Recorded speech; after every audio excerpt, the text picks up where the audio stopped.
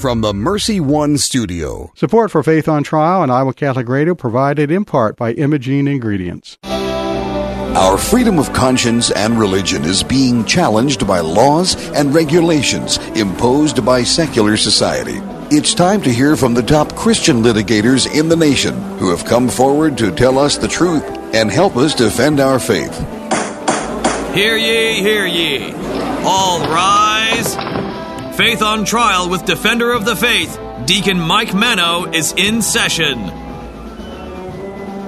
And good morning from the Mercy One studios in West Des Moines. And for the first time in 10 weeks, Gina, we are both in studio to do this. I'm loving it. Yeah. This is so much easier to have a conversation. It is, rather than having to look at each other through the Skype thing and signal each other with our hands. That awkward technological pause before we speak. Right, and fortunately, there's no cat in the studio here like there was in my house to jump all over things and disconnect me. So it looks like we've made it through the technological hurdle anyway. So exactly, this is nice. Welcome to everyone. Before we go too much further, I wanted to congratulate all the Knights of Columbus. Father Michael McGivney is to be beatified. Father McGivney, of course, is the founder of the Knights of Columbus.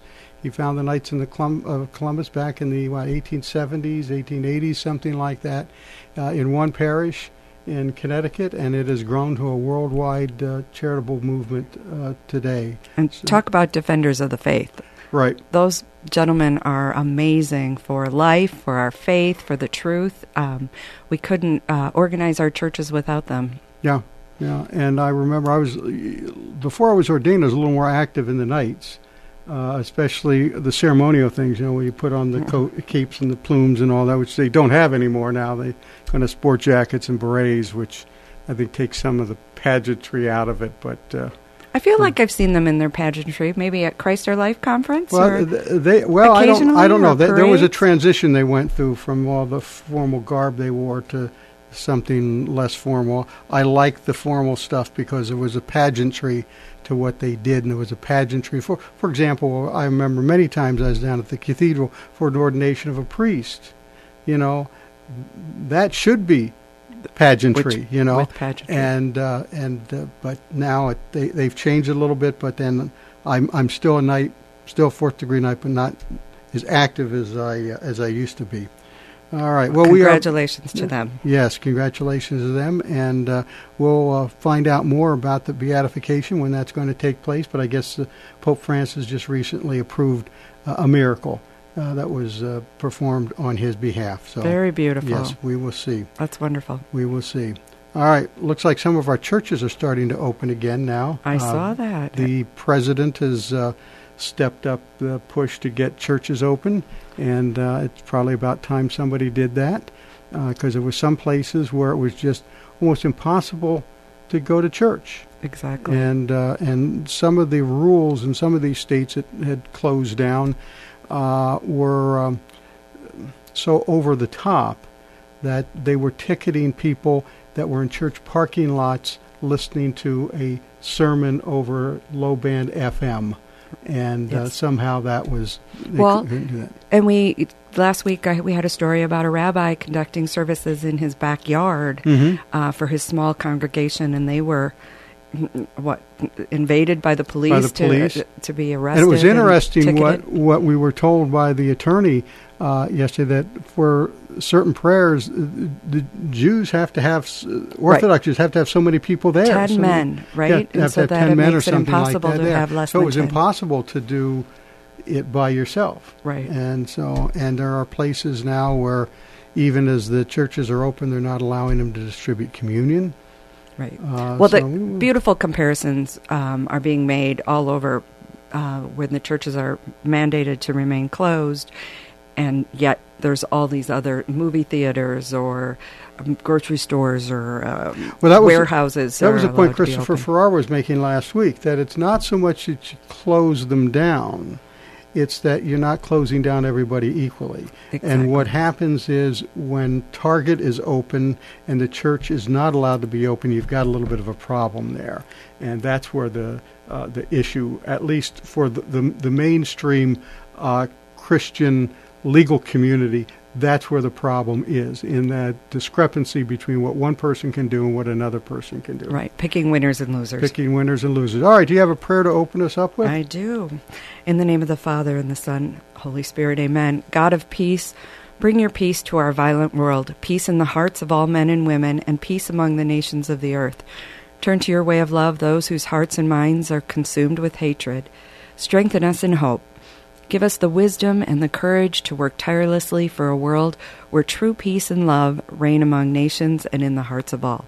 Amen. Amen. Thank you very much, Gina. Now that we're back in the studio, our text line is open again, 515-223-1150. If you have any comments or questions, you can send them in, and they should appear on our screen right here. And we will be back with our first guest, Brian Birch, in just a minute. This is Faith on Trial on Iowa Catholic Radio. Thank you, Blessman International, for their support of Iowa Catholic Radio. Everyone lives their life 24 hours a day, 7 days a week, 365 days a year. How we use that time directly affects if our life will leave a significant impact or not. Each year, Blessman International leads Central Iowans on a 12-day, all-inclusive experience sharing the heart of Christ with children in South Africa. Teams are forming to do something significant in an African child's life. Learn more at blessmaninternational.org. That's blessmaninternational.org. Is it time for a new roof? Then it could be time for you to get to know Bell Construction. Bell Construction is a roofing company entering its 30th year of business. They specialize in residential re-roofs, like commercial jobs, and have the experience to meet all of your roofing needs with personal service. With Bell Construction, the owner will come to your home or place of business in person to inspect and ensure the quality of work that you deserve. They pride themselves in working with you on a personal basis and making sure you are satisfied. Bell Construction, 515-963-4494. Thank you, Big Red Q Quick Print, for underwriting the Sports Report. Family owned and operated since 1980, Big Red Q Quick Print is a full-service print shop ready to help you with all your printing needs with speed and accuracy. Forms, manuals, brochures, letterhead, envelopes, business cards, custom invitations, design, and bindery. Big Red Q Quick Print, located across from Merle Hay Mall. Online at bigredq-desmoines.com. Big Red Q Quick Print. We make printing easy. What is the best gift ever? Giving a Catholic education is at the top of my list. Your contribution to CTO helps families send their children to our Catholic schools who otherwise could not afford it. In giving to CTO, you receive the best tax credits ever. Pledge or donate online at ctoiowa.org. The bottom line, it's for the kids and their future. Support for Dowling Catholic Sports 365 is provided in part by Ashworth Vision Clinic with 2 licensed optometrists, Barbara Sheets, a Dowling Catholic graduate, and Dr. Todd Pedig.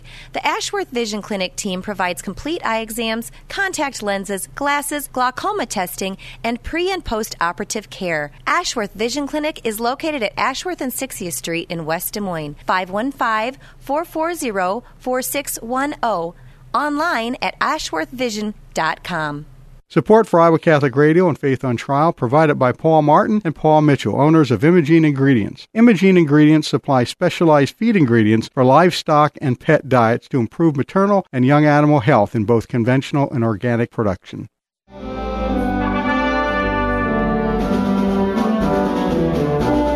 And welcome back. You're listening to Faith on Trial on Iowa Catholic Radio.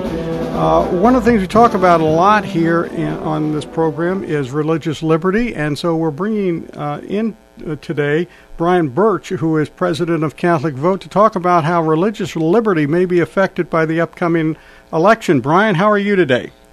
I'm very good. Good to be with you all. Thank you. Nice to have you. Ever been to Iowa before, by the way?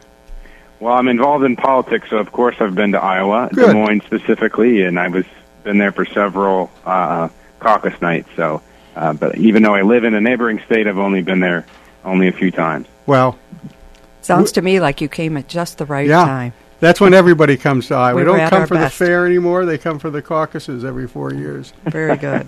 Brian, what's the outlook for religious liberty in this election? I know there are going to be some issues involving religion and religious liberty. Where are we going with all of this?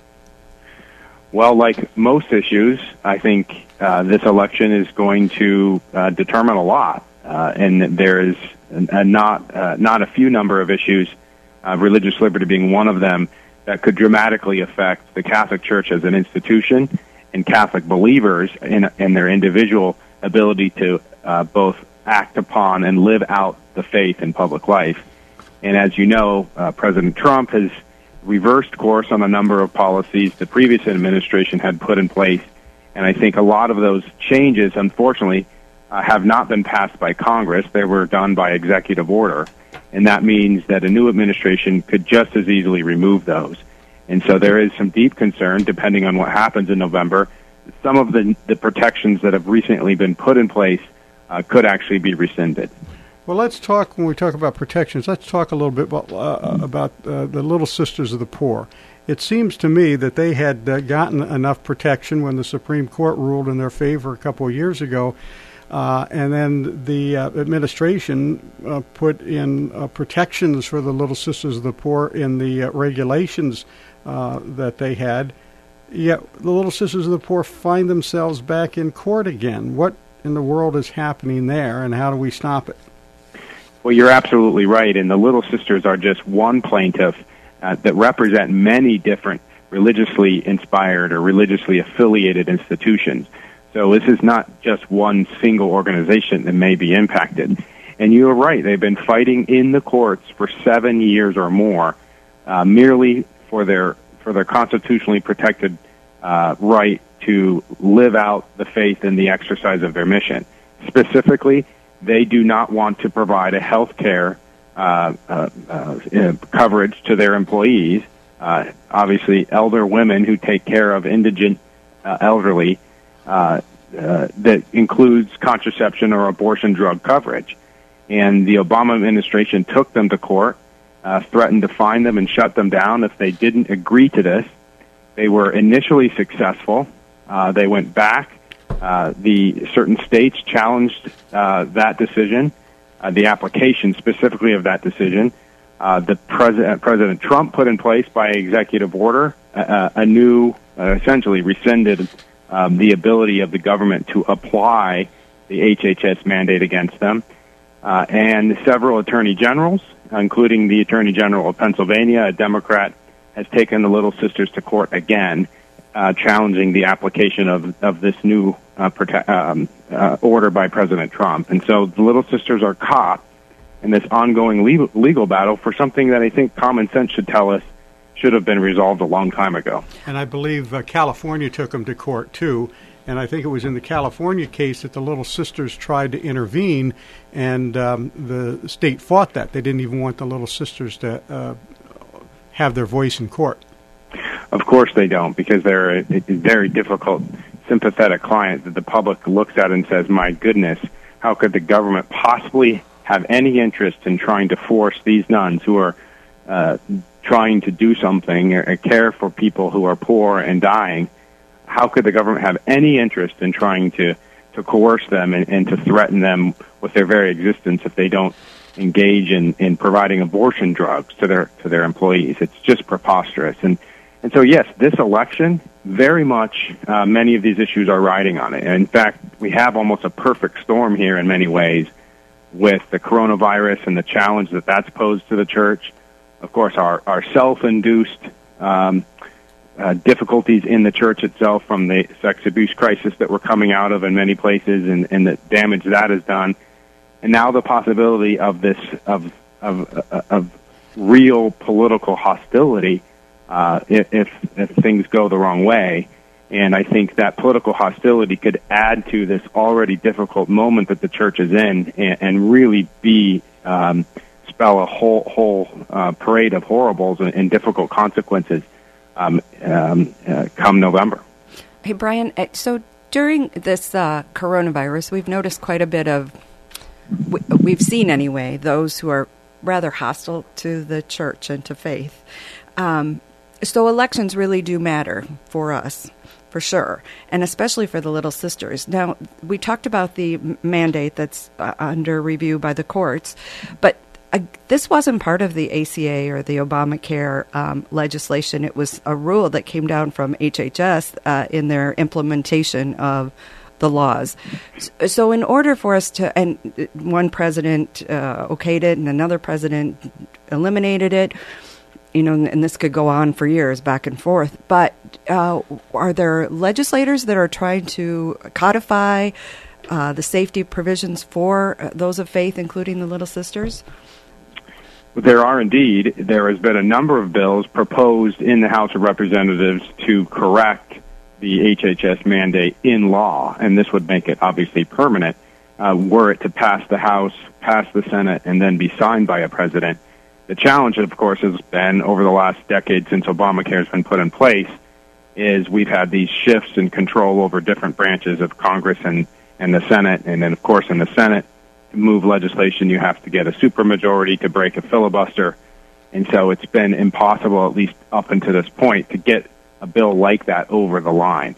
There have been some modest protections, of course, the Hyde Amendment being principal among them, that addresses the question of taxpayer funding of abortion, but related to this provision that requires policies to include abortion drug and abortifacient contraceptive coverage, there has not been a successful legislative remedy yet that succeeded.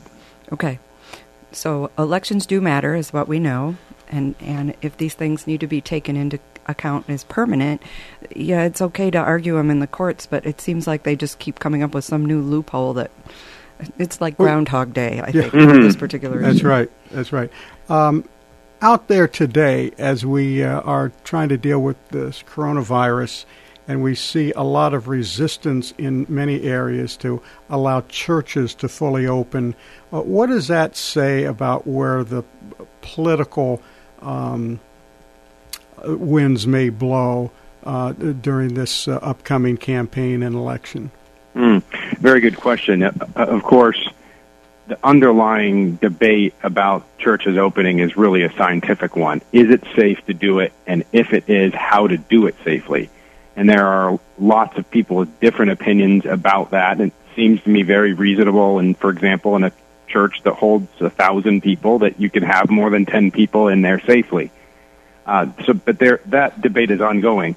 I think the question you raised, though, is an interesting one, and that is, I think we all sense that this health and pandemic is being used as a pretext for, by some at least, to really attack religious exercise itself. And this is not new to the pandemic. The pandemic just gave them more fodder and more reason to pretend under the guise of science that religious activity needed to be curtailed. And so I think what this suggests, and certainly what it related even to the Little Sisters case, is that there are government leaders, including those seeking high office in this country, who are willing to use the full force of the government, even when entirely unreasonable, to coerce the free exercise of religion in this country. And we have to recall that this is the reason this country was founded, is so that people of faith could practice their belief and pursue their salvation free of government interference. And so this is fundamental to what we believe as Americans, and we have to responsibly resist the efforts on the part of state officials or government, federal or state officials, that we believe are acting unreasonably and certainly unconstitutionally in many cases. Exactly. So we're coming up on a primary election here in Iowa for our Iowa listeners, June 2nd, next Tuesday. And you're part of an organization called Catholic Vote. So tell us how your resources would be helpful to some of our primary voters here in Iowa. Well, sure. Well, we see ourselves as obviously we are a lay organization. We do politics, which the church as an institution doesn't necessarily do in the traditional sense, nor should they do. So we get behind candidates. We try to help candidates win. And more importantly, we try to help Catholics to understand and best apply the faith to political questions and to electoral choices. And so certainly when it comes to those sorts of things, we have a lot of resources on our website. We actually are involved in a number of races in your Iowa primary, at least one in particular in Iowa too. And so we will be marshaling some of the resources of our organization to try to help some candidates in those races that we believe are aligned with the values of Catholics. And so the most important thing that all your listeners have to understand is that we need every Catholic, especially Catholics who believe and follow the teachings of the Church, to vote. And too often, many of our Catholic friends, and you may be surprised, as many as 30% of active church-attending, mass-attending Catholics right now, according to our research, are not voting regularly. And so encourage your friends to get out there and vote. It's very, very important that Catholics show up. I often wonder why it's so difficult for Catholics, especially, to understand the need for them to be politically involved and to especially to vote. Have you had any research or studies or ideas about that? Well, there's some studies that have been done in general on why people don't vote. And then there's three top reasons why people claim they don't vote. Number one, they were too busy. Number two, they forgot. Or number three, they think their vote doesn't matter. Given what we've just spent a couple minutes talking about over the course of the show, certainly we know number three is untrue. Your vote absolutely does matter. The Little Sisters will tell you your vote matters, and so that seems to be tossed that one out.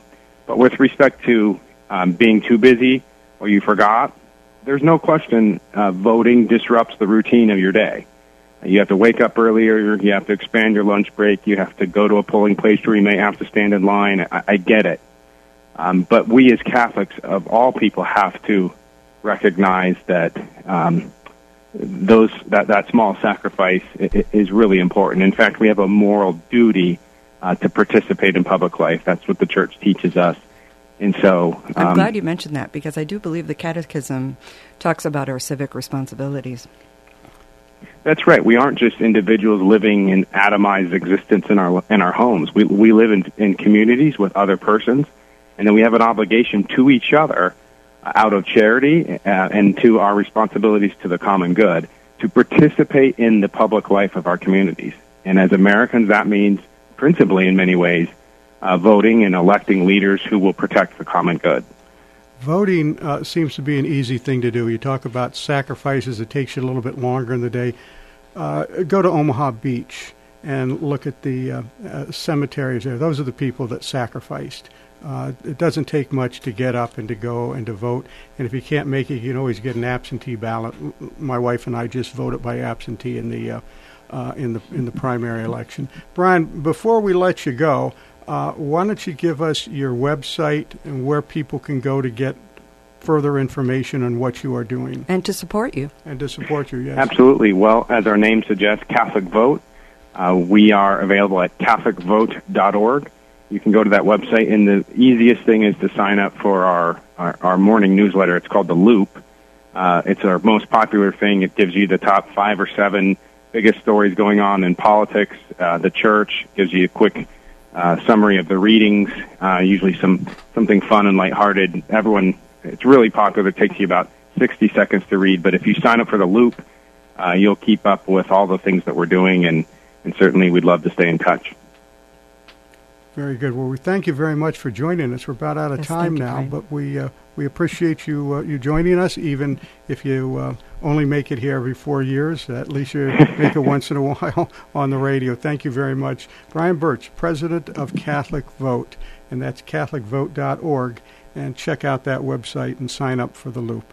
This is Faith on Trial on Iowa Catholic Radio, and we will be right back after these messages.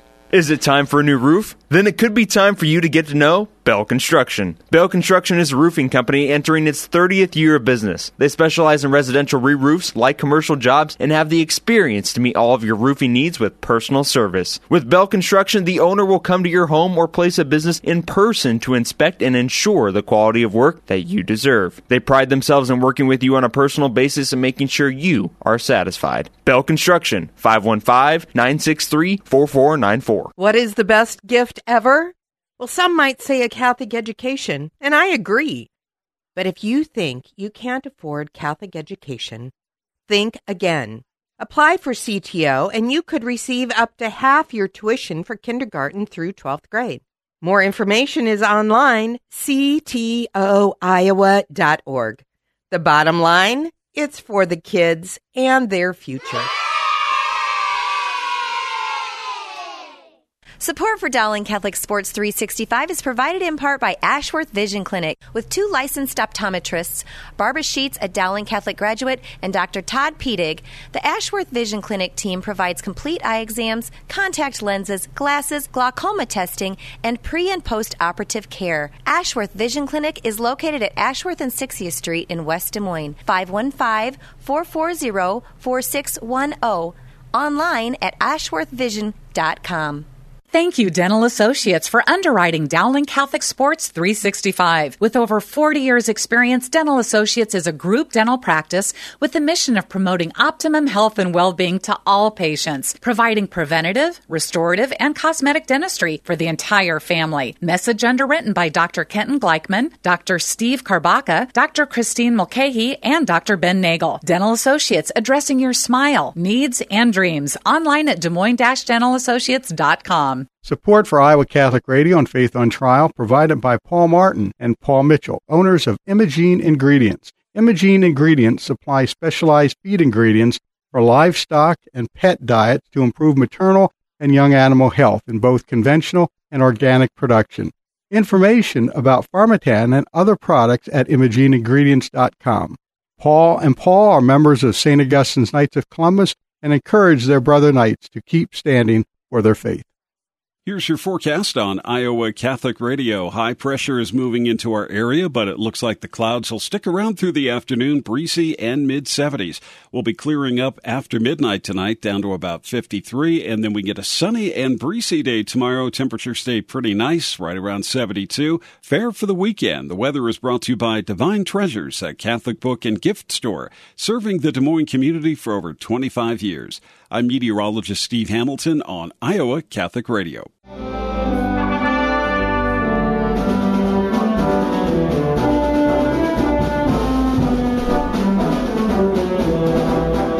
welcome back. You're listening to Faith on Trial on Iowa Catholic Radio in Des Moines.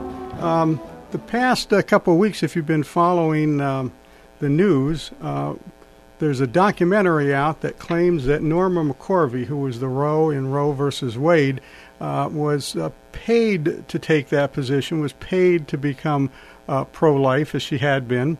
That, of course, has been met with a lot of opposition by people who knew her. One of the people that I think knows her the best is Father Frank Pavone, who is the National Director of Priests for Life. Father, are you there? Hi, yes. Thank you for having me. Certainly. Welcome back to the program. Great to be back. Good. All right, let's talk about Norma McCorvey. You know her. What's the story there? Is this new documentary just a puff thing, or is it an attempt to sabotage what you're doing? It is. The documentary really does not deserve any credibility for a number of reasons. I was very close to Norma. We communicated constantly over 22 years.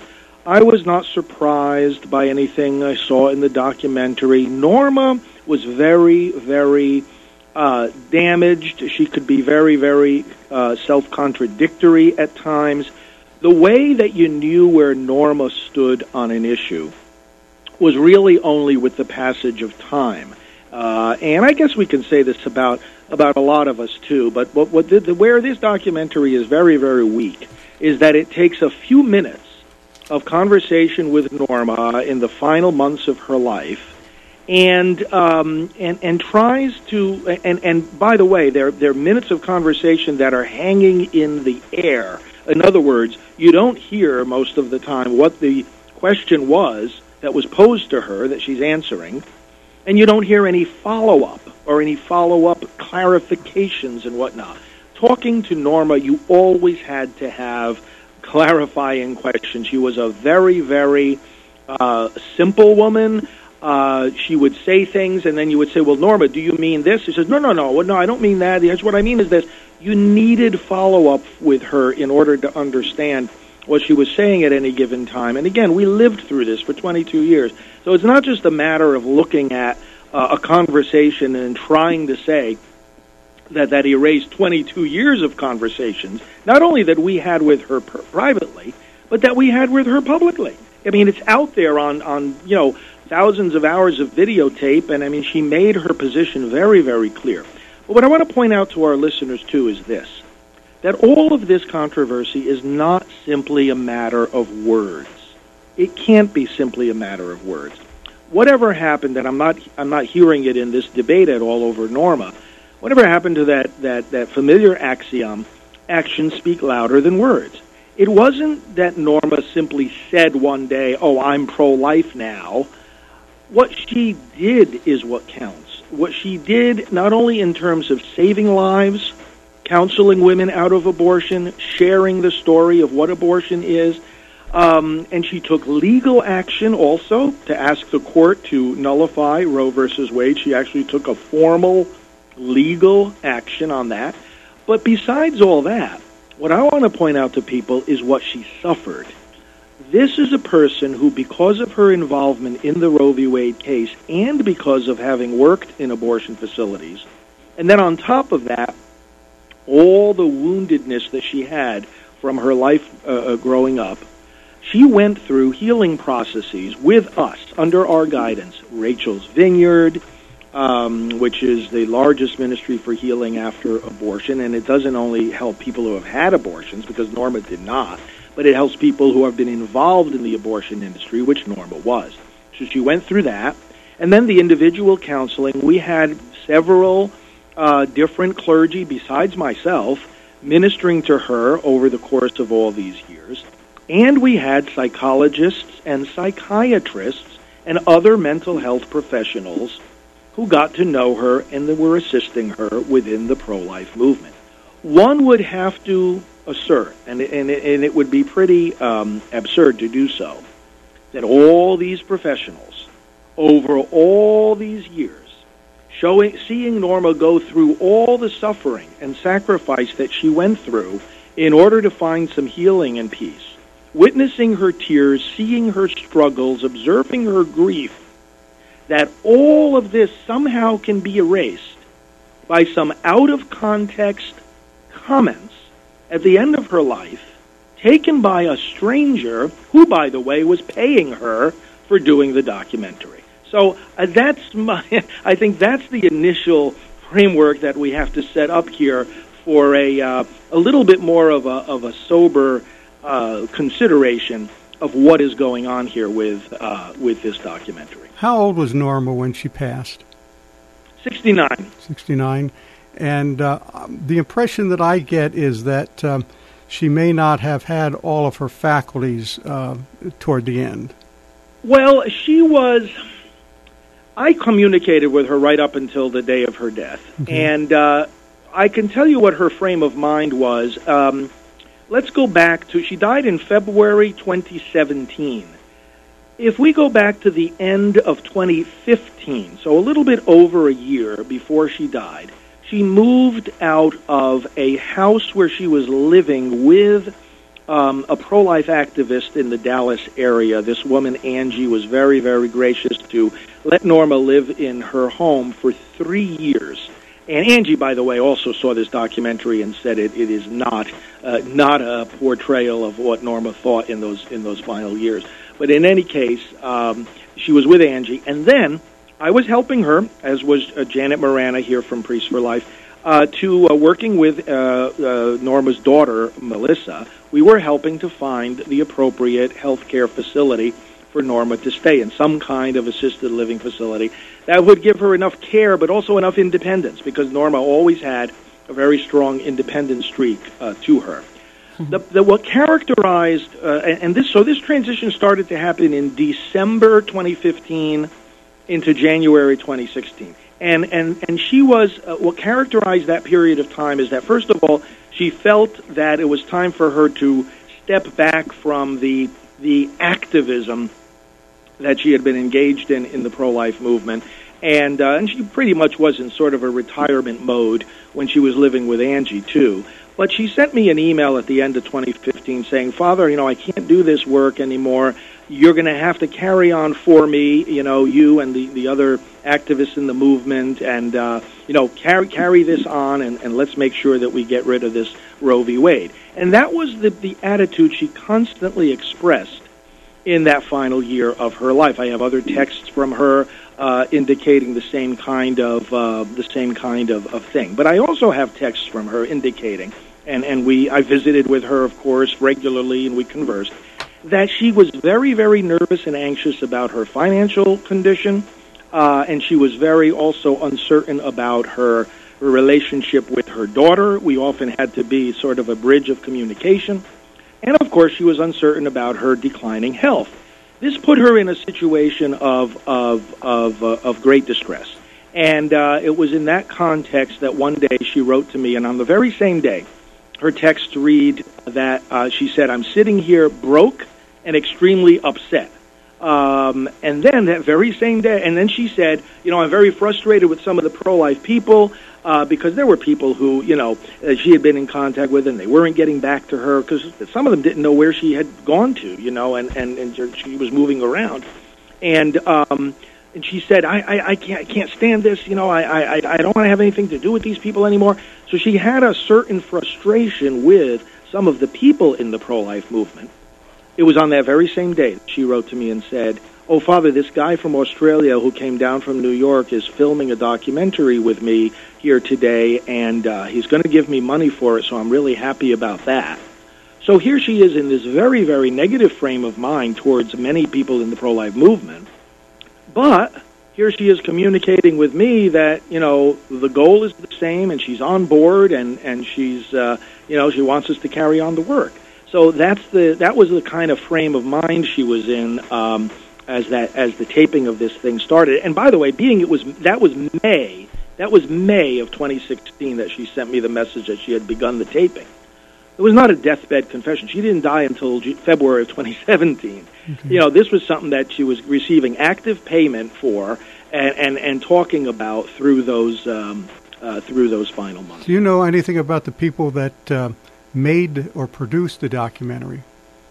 No, they did not approach me, strangely enough. I mean, they used some of my footage from my EWTN programs where I had interviewed Norma. But, a lot of people were asking me that was just, they knew how well, I knew her. Why didn't they ask you to sit down and give some input? Interestingly, we have to ask what's going on here, because if this was such a bombshell, okay, that she said at the end of her life that she was no longer pro-life, what the heck happened the day after she died? I mean, why wouldn't they release this right away? Why wasn't that part of the news cycle of when she died, right? Editing. And there's something else going on here. And that, I think, has a lot to do with Reverend Rob Schenck, who plays a prominent role in the video. I know him very well also. And unfortunately, I think that what in the end we might see here is that this documentary is more about the change of mind of Rob Schenck than of Norma McCorvey. Because he, although he was a very strong pro-life activist and was involved with the rest of us in ministering to Norma, he, not at the time that Norma died, not at the time that she died, but within these 3 subsequent years, he has taken on a more pro-choice position himself. Now, if you watch the documentary closely, he's the one interpreting Norma's thought and the way we treated Norma in the pro-life movement. So I think that an honest assessment of this is that, this may have a whole lot more to do with his change of heart than with Norma's. Gina, did you have something? Interesting. So, welcome, Father Pavone. We're glad to have you Thank back. you. I just love talking to you. You're so insightful for this movement. So, 2 things. The producers didn't, or the director or the production crew did not speak to you or take a look at any of these texts at the end of her life. Right. Did they have any interaction with her daughter, who also was very intimately involved in Norma's life? They had some interaction with her, and in fact, they were there at the funeral. Now, imagine this: the funeral was not in a big church; it was in a chapel of the funeral home. Actually, I conducted the service. And they were there filming it, because you can see the film there in the documentary. And even there, when I was in the same room with them, they didn't talk to me. They had to have some interaction with Melissa, Norma's daughter. How much she actually talked with them, I'm not sure. Okay. Over the course of Norma's life, there were a lot of people who wanted to do interviews and documentary film projects, and Norma was always a little uneasy about it. She always was happy for the opportunity to receive some payment, of course, but she was very wary of being misrepresented, because she knew what the pro-abortion side had done to her. And so she would often come to me, and she would say, "Hey, Father, take a look at this. Are these people, do you know them? Should I get involved in this project?" and so forth. That didn't happen with this final one, but she often, did that. And not only that, but before any kind of even articles or news stories or documentaries, even more so, before anything was ever released, you know what she would say to me? And she would say to the people who were producing it, she would say, "I want to review it and have the last word on approving it." Well, obviously, here's the thing that comes out 3 years after she dies, almost 3.5 years. It's like, this didn't get her okay. This didn't get her final approval. So that we have to keep in mind as well. So you've done a beautiful job of explaining her last years of life, but I noticed that I have not seen the film, but in the summary of the film, it describes her as a pro-choice advocate in the beginning of her life. And I had always understood her role in Roe v. Wade was almost like opportunistic for the attorneys, and that her situation was just more exploited, and once they got the thing off the ground and catapulted, she was kind of left in the dust. Would you ever describe her as a pro-choice advocate? Well, that's a very good question, because not as pro-choice as Roe v. Wade is. And this is what people need to understand, and I think this is where we can bring good out of evil, so to speak, because the documentary is very... to me, who knew Norma so well, it's very unfair representation of her. But this can be a moment when we remind people what Roe v. Wade really says. It permitted abortion throughout pregnancy. Throughout. Even in the final days, not only weeks, but days of a pregnancy, according to Roe v. Wade, you could have an abortion. Now, Norma never believed that. Never. Not even when she was on the other side. And this is what people have to understand. Because Norma told the story herself over the years, and she has... By the way, people want to know more Norma McCorvey. She's got 2 books out. One is I Am Roe, before she converted over to the pro-life side. And the other is Won by Love, which is after she became pro-life. And she wrote actually a 3rd supplement called My Journey into the Catholic Church. And as you know, I had the privilege of receiving her into the Catholic Church and giving her the sacrament of confirmation back in 1998. But the point is that she has these books out there, right? And so what she describes in these books is that even when she was being announced back in the 80s as the Roe of Roe v. Wade, there came a point where Gloria Allred, pro-abortion attorney from California, decided to have a press conference to, tell the world who this woman was. Do you know that at the night before the press conference, she said to Gloria, "Well, Gloria, I think abortion is wrong." Now, here she was on the other side, about to become the poster girl of the pro-choice movement, and she's telling Gloria that abortion is wrong. Now, Norma also worked in abortion facilities. Oh, by the way, with that press conference, they put words in front of her. Oh, to ask her to read them? To ask her to read them. Norma looked at it and said, but these aren't my words.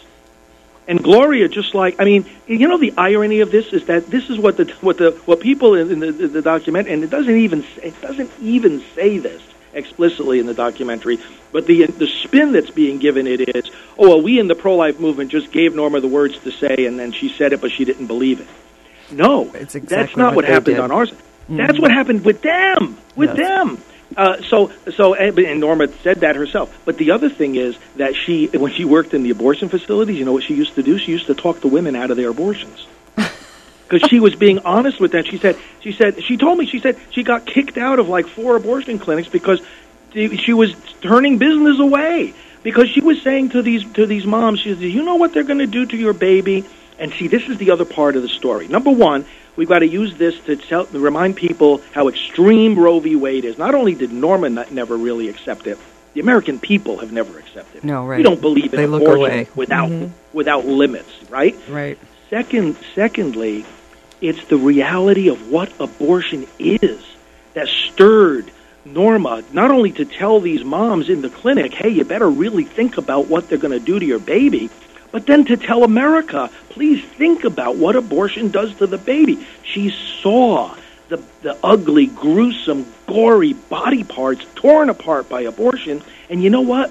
No matter what people want to try to say about what Norma's life and her thoughts and her confessions and whatnot, abortion is what it is, what it always was, and what it always will be. Mm-hmm. That never changes, and that's what Norma pointed to, and never once in this documentary did she say that violence, that gore, that killing of a baby is okay.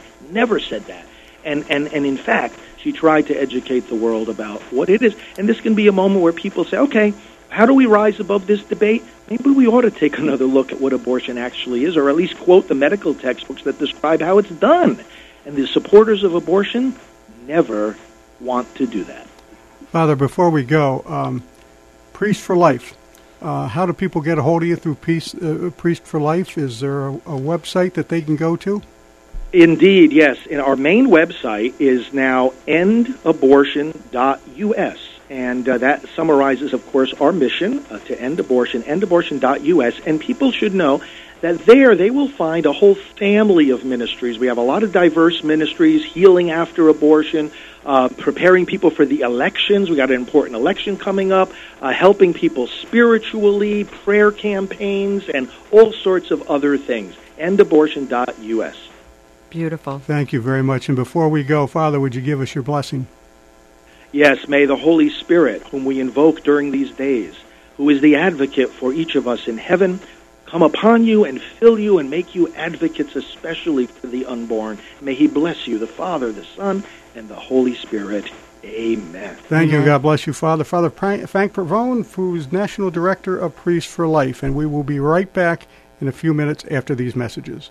Is it time for a new roof? Then it could be time for you to get to know Bell Construction. Bell Construction is a roofing company entering its 30th year of business. They specialize in residential re-roofs, light commercial jobs, and have the experience to meet all of your roofing needs with personal service. With Bell Construction, the owner will come to your home or place of business in person to inspect and ensure the quality of work that you deserve. They pride themselves in working with you on a personal basis and making sure you are satisfied. Bell Construction, 515-963-4494. What is the best gift ever?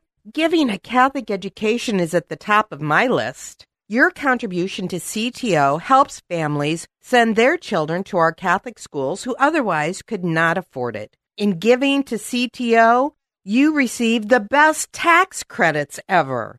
Pledge or donate online at ctoiowa.org. The bottom line, it's for the kids and their future. Support for Dowling Catholic Sports 365 is provided in part by Ashworth Vision Clinic with 2 licensed optometrists, Barbara Sheets, a Dowling Catholic graduate, and Dr. Todd Pedig. The Ashworth Vision Clinic team provides complete eye exams, contact lenses, glasses, glaucoma testing, and pre- and post-operative care. Ashworth Vision Clinic is located at Ashworth and 60th Street in West Des Moines, 515-440-4610, online at ashworthvision.com. Thank you, Dental Associates, for underwriting Dowling Catholic Sports 365. With over 40 years' experience, Dental Associates is a group dental practice with the mission of promoting optimum health and well-being to all patients, providing preventative, restorative, and cosmetic dentistry for the entire family. Message underwritten by Dr. Kenton Gleichman, Dr. Steve Karbaka, Dr. Christine Mulcahy, and Dr. Ben Nagel. Dental Associates, addressing your smile, needs, and dreams. Online at Des Moines-DentalAssociates.com. Thank you, Skeffington's Formal Wear, for sponsoring Dowling Catholic High School football. In business since 1951, Skeffington's Formal Wear offers quality service, style, and selection, providing tuxedos, suits, and casual groom attire for weddings, proms, and any other special occasion. Skeffington's Formal Wear, with convenient locations in Des Moines, West Des Moines, Davenport, Coralville, and Ankeny. All locations are family-owned and operated by members in their respective communities, fitting you for life celebrations. Online at skeffingtons.com. Support for Iowa Catholic Radio and Faith on Trial provided by Paul Martin and Paul Mitchell, owners of Imogene Ingredients. Imogene Ingredients supply specialized feed ingredients for livestock and pet diets to improve maternal and young animal health in both conventional and organic production. Information about Pharmatan and other products at ImogeneIngredients.com. Paul and Paul are members of St. Augustine's Knights of Columbus and encourage their brother knights to keep standing for their faith.